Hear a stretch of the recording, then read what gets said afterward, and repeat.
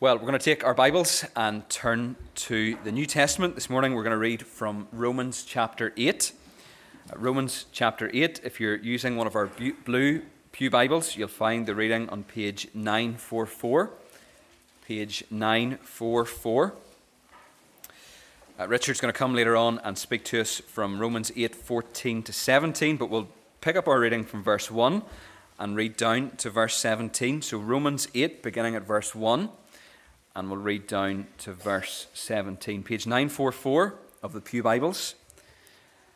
And as we read, we're conscious that this is God's living word to us. We can trust it, we can rely on it, and we can know that He will speak to us through it.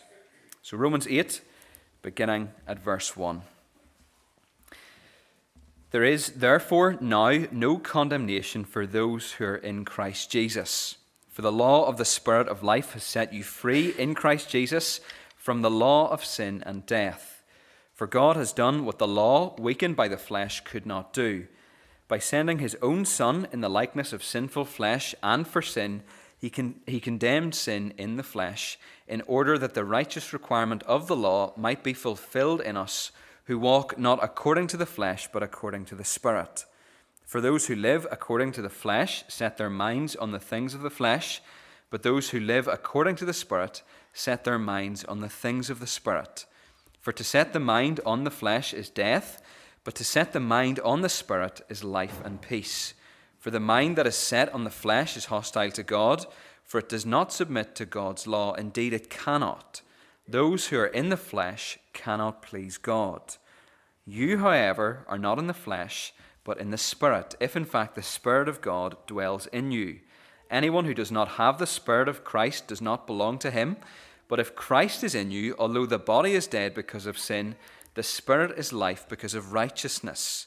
If the Spirit of Him who raised Jesus from the dead dwells in you, He who raised Christ Jesus from the dead will also give life to your mortal bodies through His Spirit who dwells in you. So then, brothers and sisters, we are debtors not to the flesh, to live according to the flesh. For if you live according to the flesh, you will die. But if by the Spirit you put to death the deeds of the body, you will live. For all who are led by the Spirit of God are sons of God. For you did not receive the spirit of slavery to fall back into fear, but you have received the Spirit of adoption as sons, by whom we cry, Abba, Father.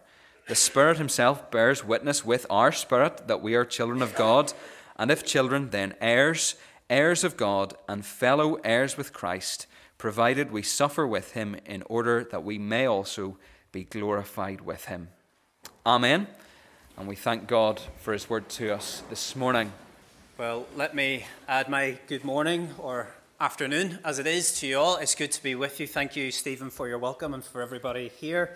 If I could ask you just to turn with me to Romans 8, once again, just good to have it in front of you, and I'm going to emphasize just a couple of the verses that are in there. By the way, it's very distracting. I can see myself on the screen. I just want to make sure I look good for the cameras.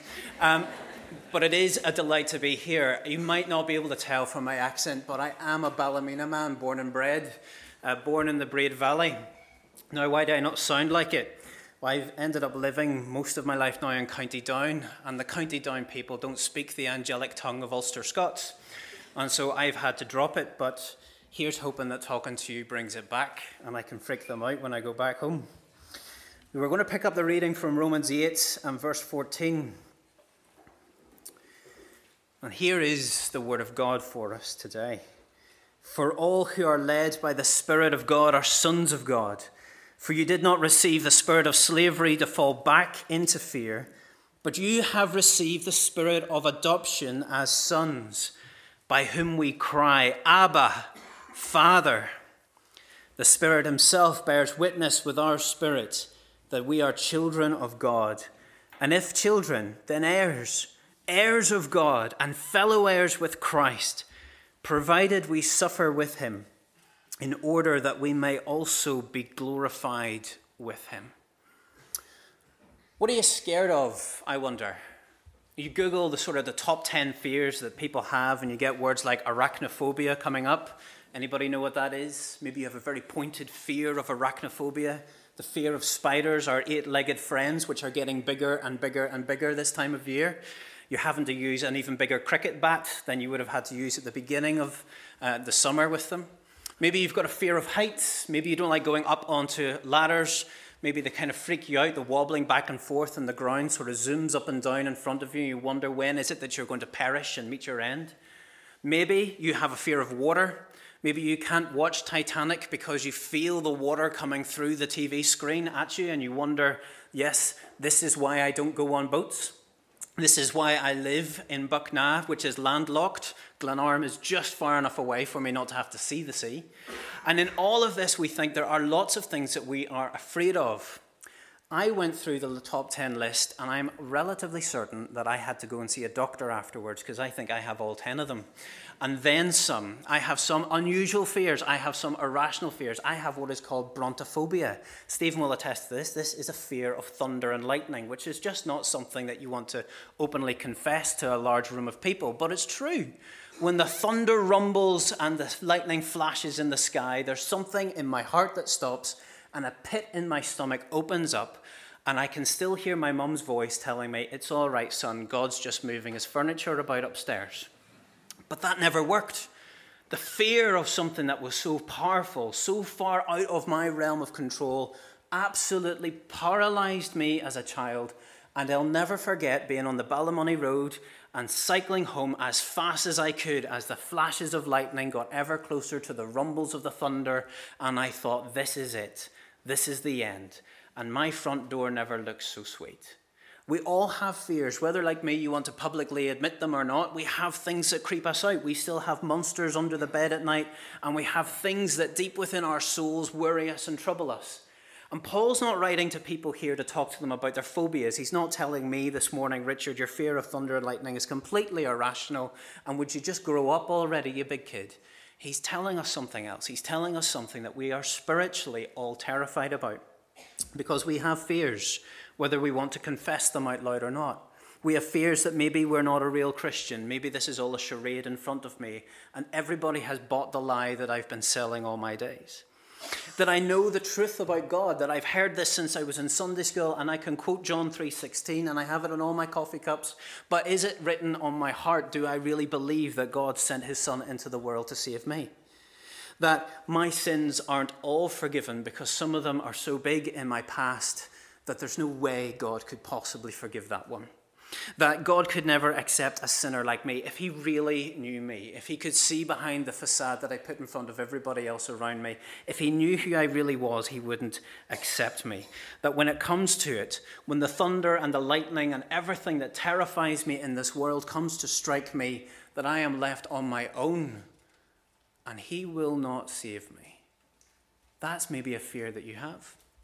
I've been in pastoral ministry for long enough to know that it's a very real and live fear that a lot of people have. But Paul comes to us today and he tells you, hey, you, have no fear. No fear. Because you are a son of God. That is what he comes to tell you today. That is what this passage is speaking to us today about. That is what Jesus wants us to hear today. You are a son of God. Because here he tells us, for all who are led by the Spirit of God are sons of God. If you walk by the Spirit, if you live by the Spirit, if you embrace the Holy Spirit, and Paul uses this word led, he's telling us you are a child of God. It's like a child walking down the street, holding on to her father's hand, knowing that he is taking her exactly where she needs to go, and she is safe and secure and protected from all harm. And he calls them sons. Now, this is one of those theological categories. We can't kind of move this away and say children of God. This is like men, we have to deal with being called the bride of Christ, right? So for a moment, we have to think of ourselves as a beautiful bride whenever Scripture speaks this way. And ladies, I'm afraid at this point, you have to handle being called sons. So we are all adopted as sons because this is a theological category. This is God telling us something important, because in the ancient world, when the son was adopted into the family, he got everything. He got the rights, he got the properties, he got everything. Caesar adopted his son Octavian, but we know him better as Caesar Augustus at the beginning of Luke's gospel, who calls the census. He received everything. An entire empire was his, but he had no biological right to it. He was adopted into the family and claimed everything for his own. In the ancient world, if you couldn't pay a debt, you fell into slavery. But that's not how we are now. We are debtors, yes, but we are debtors not to the flesh, that we should be slaves, but that we are debtors to the Spirit. And can we pay him? Not a penny, not a cent, not anything that you could pull out of your pocket of any currency in the world would carry any weight with him. We cannot pay him because we have received from him. Think about, I know I'm going to hate saying this out loud, but Christmas is but just round the corner, isn't it? And at that moment on Christmas morning, as you can all sort of look back in your mind, have you ever seen a child open a present and go, wow, I'm so excited, this is so wonderful, and walk up to their parents and say, now how much do I owe you? That's not how this works. God gives us grace. God gives us salvation. God gives us adoption. And we only stand with hands wide open and receive. That's it. That's the beauty of it. It almost feels like a trick, doesn't it? It's a bit of a trap. You feel like there's something I have to do here, right? And he says, no, just receive it. Just receive what I have given to you. And the wonder of this is that we have not received a spirit of slavery to fall back into fear, but we have received instead a spirit of adoption. Some of you today will have walked in here, and you might still walk out, but listen carefully, with a spirit of slavery. You feel unworthy of the love of God, and so you beat yourself up, and you work hard to please God so that he might accept you. But you'll always feel unworthy on some level. The things from your past loom so large on your mind, scared that he's not going to accept you unless you come to him with wounds of your own. Look how much I've suffered for you. Look at the strain I've done for you. Look how much I've served you. Look how much I've done for you. Other people will think of God as a tyrant, the one who is distant and aloof in the clouds, not wanting to look anywhere near you. He makes so many rules, doesn't he? You think, he's so cruel and mean. Look at my life. Look at what he has done to me. You've not experienced this adoption, but instead feel that God is either to be feared or he is to be forgotten. Others again might think that God is a slave master, one who is there to be pleased, one you have to serve, one you have to bleed for, one you have to work for, that it's some sort of karmic slavery. The more I work for him, the more he will give to me. And therefore I will have more stuff, or I will be loved by him. You will never work your way into the love of God. That's just not how he works. But whether you feel God couldn't love you, or whether you think he's a tyrant, or whether you think he's a slave master, the Bible speaks a very different truth. It says there is no fear, for you are a child of God. The best way I can sum this up is to tell you a story that Jesus told. Of course, he tells it much better than I will. A man has two sons, and one son says, hey, Dad, I wish you were dead, and disappears with his inheritance off to a foreign land and spends every single penny of it. And he comes back home. And you know the story because he's sitting eating, or looking at what the pigs are eating, thinking that looks good. And he walks home saying, I'm done. I'm off with this. Heads back home, is walking back, is preparing a speech. Father, I've sinned against you and against God, and I'm so sorry. And look, if I could just be your servant. And the father, what do we know about the story? The father's watching the whole time, the road, over the hill, on the horizon, eyes locked onto the horizon, waiting for that speck with that walk, the way his son walks, to come over that hill. And he sees him, and he girds his loins, which is an old-fashioned way of saying he whips his garments around him, and he sprints as fast and as hard as he can up the road to his son. And the son's prepared speech, Father, I've sinned against you and against... He doesn't get a word out because that smack is the sound of the father wrapping his arms around his son. That is the sound of the father welcoming his son home. That is the sound of love, unlimited love falling upon him. He tries the speech, Father, I've sinned against heaven and against you. And the father turns around and goes, get my son a robe, get my son a ring, kill the fatted calf, for tonight we party.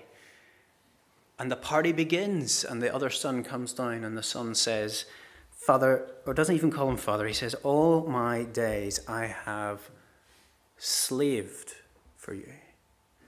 I never realized that before. I've read that passage since I was a little tiny boy. And I've sat there all my days, and I never realized the older brother comes to the father and says, all my days I have slaved for you. because that's the kind of relationship he had with his father. He slaved for him. He worked hard, wanting the father's approval, wanting the father to say, well done, wanting the father to do something, but he never realized that he's not a slave.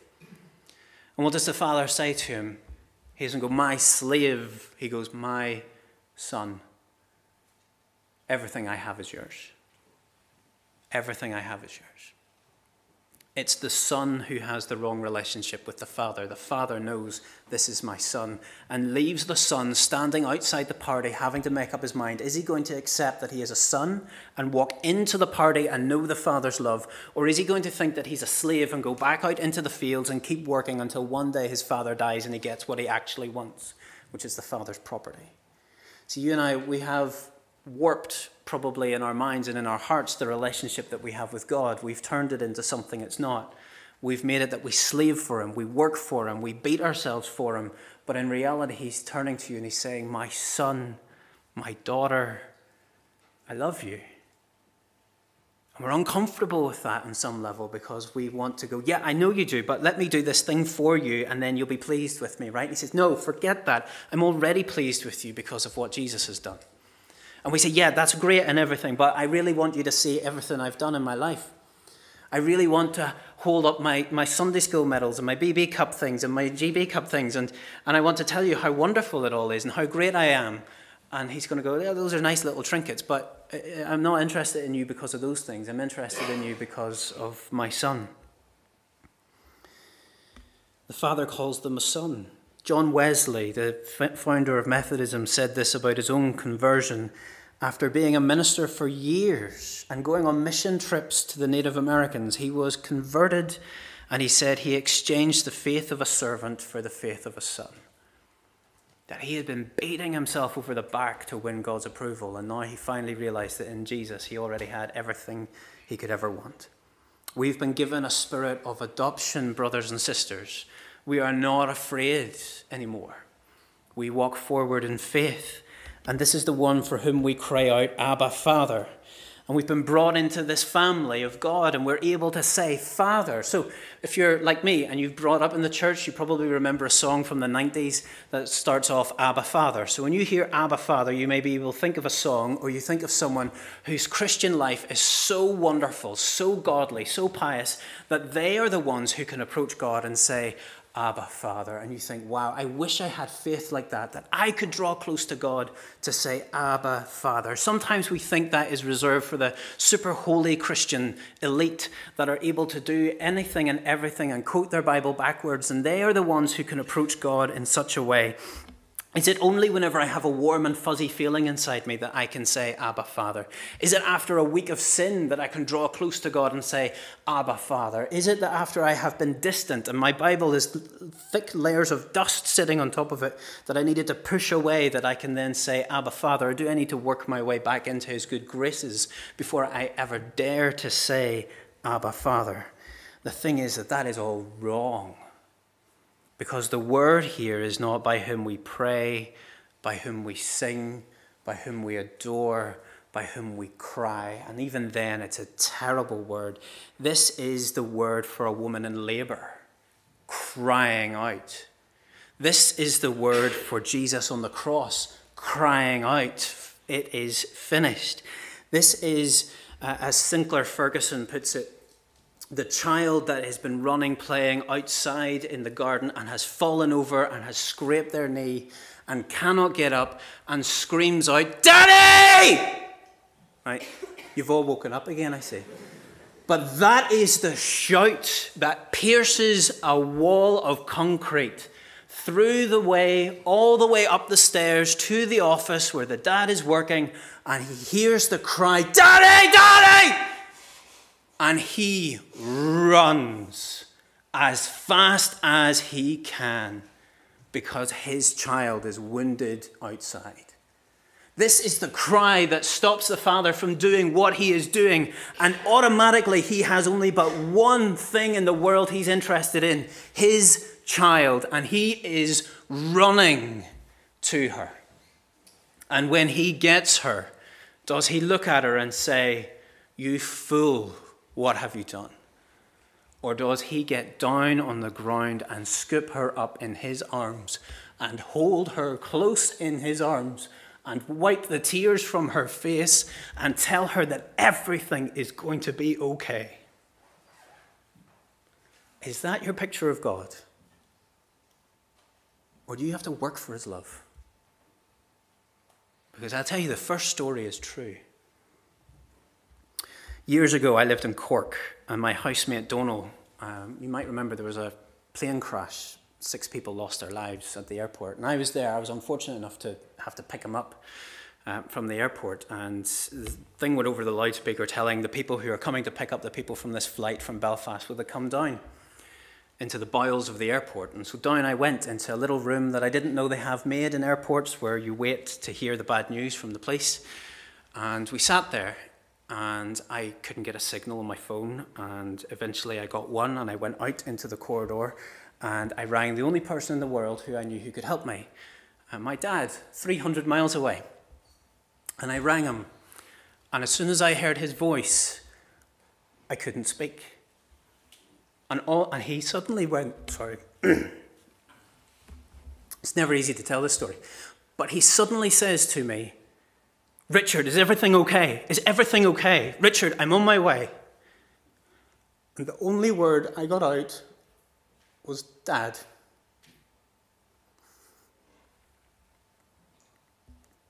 And 300 miles was nothing.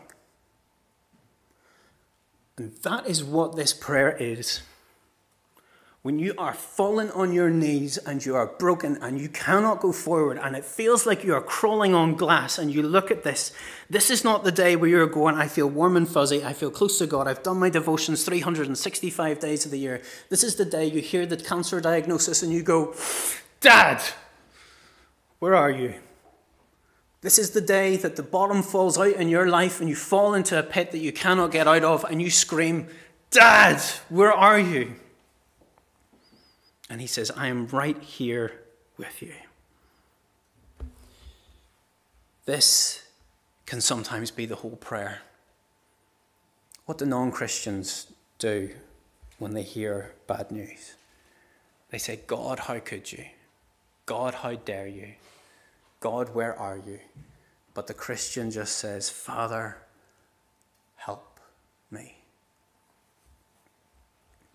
This is the hope that we have.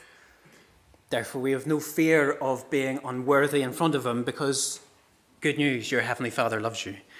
You have no fear of a tyrant living in the sky with thunderbolts in his hand because you have a Father who loves you. You have no fear of trying to please a slave master because you have a Father who loves you. Look, let me close with this. The Spirit himself bears witness with our spirit that we are children of God. The Spirit is alive within you. If you have trusted in the Lord Jesus, the Spirit of God is already there. And it is the Spirit in Galatians 4, we're told, that cries out, "Abba." And here in Romans, we're told that we cry out, "Abba." And is that a contradiction? Not in the slightest. That is telling you that we harmonize with the Holy Spirit when we cry out, "Abba."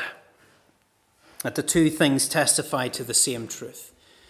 That our assurance of our faith is not reserved for the highly sanctified Christian, but is the birthright of the weakest and most oppressed believer. That is the glory that is built for us today. The other way of knowing that God is our Father is that we put sin to death as we are adopted into the family. The family traits begin to rub off, and they rub off our hard edges, and we become more and more like our Father. I look in the mirror and I see myself becoming more like my dad. I got my hair cut. Hopefully you like it. But the guy pulled my hair back like this. And I went, "Oh my goodness, it's my dad." And I was so glad that he brushed it forward and there was still something there. But then I grew this beard to stop looking like my dad, and he grew out his. And I say he wants to look like me. But there is that thing, isn't it? You look like your father. There are days you speak and you go, "Oh my goodness, I am turning into my mother." There are days where you say things, hear things, do things. When my granda, my dad, myself and my son are all in the one room, people say it's like looking into the past and the future all at once. And that's a little daunting because now I can see past dad to granda and go, "Oh dear, that's what that's going to look like." no hair at all. And so in that moment, we're looking, but one day, people ask the question, will we recognize each other in heaven? Absolutely, 100%. I'll walk up to heaven one day and I will go, Stephen, it's so good to see you. You look just like your father. But I don't mean Danny. I mean Jesus, Father, Son, Holy Spirit. You look just like your Father. And we'll grab each other and go, my goodness, don't you look just like your Father? Because as we grow into the Spirit, as we grow as Christians, we become less like ourselves and become more like Jesus. My goodness, don't you look just like your Father? Let's pick this up at the very end. If children, then heirs, heirs of God, fellow heirs of Christ, provided we suffer with him in order that we may be glorified with him. This suffering might look like persecution. In some parts of the world, it really does. It might look like denying yourself, putting aside the thing that you want to do in order to serve the Lord. It might look like picking up your cross and following Jesus and going somewhere where you might not want to go. Jesus says it might look like bearing sickness and sorrow. There's an American preacher called Jared Wilson, and he tells a story of his friend called Richard, which caught my eyes because not very often I see my name written down. And he died at the age of 32 of a brain tumour. And reading this hit close to home, obviously because his name is Richard, but also at the time that I read it, I was 32. And so Richard said this: I felt so blessed that God would actually use me at all to attempt to bring him the glory he so deserves. And turned to Jared Wilson and said, why me, brother? Not why is this happening to me, but why would he pick me to show forth his glory in this world in this way? Most of us are going to say, why am I the only one? I've done nothing wrong. I don't deserve this. This isn't something that should be put on my shoulder. Why have I been chosen to show God's glory, goodness, and sufficiency in the midst of suffering? That's a question that we need to learn to ask more. But Richard was committed to the glory of Jesus, and when the sting of suffering came, he did not become bitter, but knew the sweetness of Jesus all the more, of what it meant to be a son. Someone gave Richard a bracelet to wear on his wrist, which said, God has got this. As the treatment and time took their toll, it sat looser and looser on his bones. What did it mean? It meant that God has this too. He's got this illness. It meant and means that God is in control, that God is using the good and the bad to bring about his glory in this world. And Richard died of his cancer wearing that bracelet. And in the end, God had Richard. That's what the bracelet told everyone when the sermon was preached at the funeral. God has Richard. Change it to your name. Has God got you? I'm sure he does.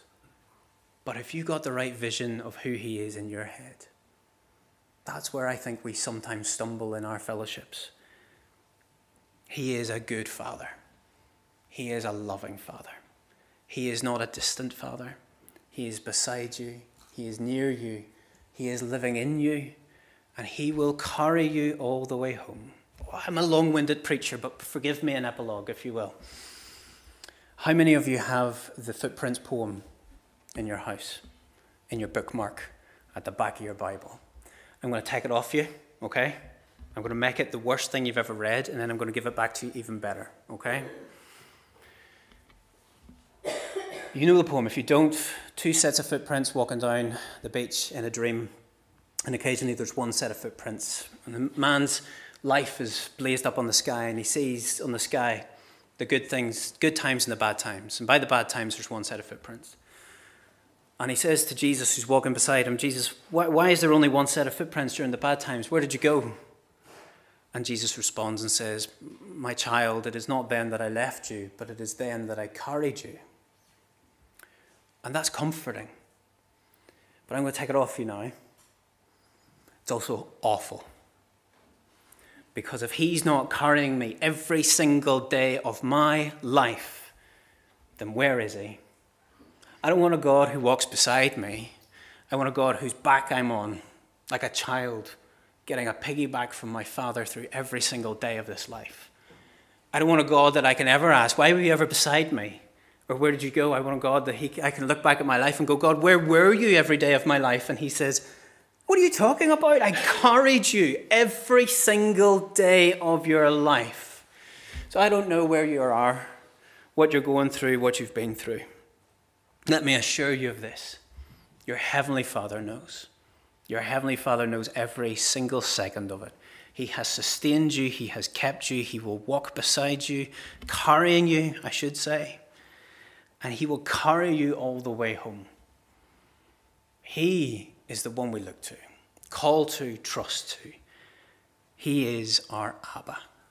Let's pray to him together.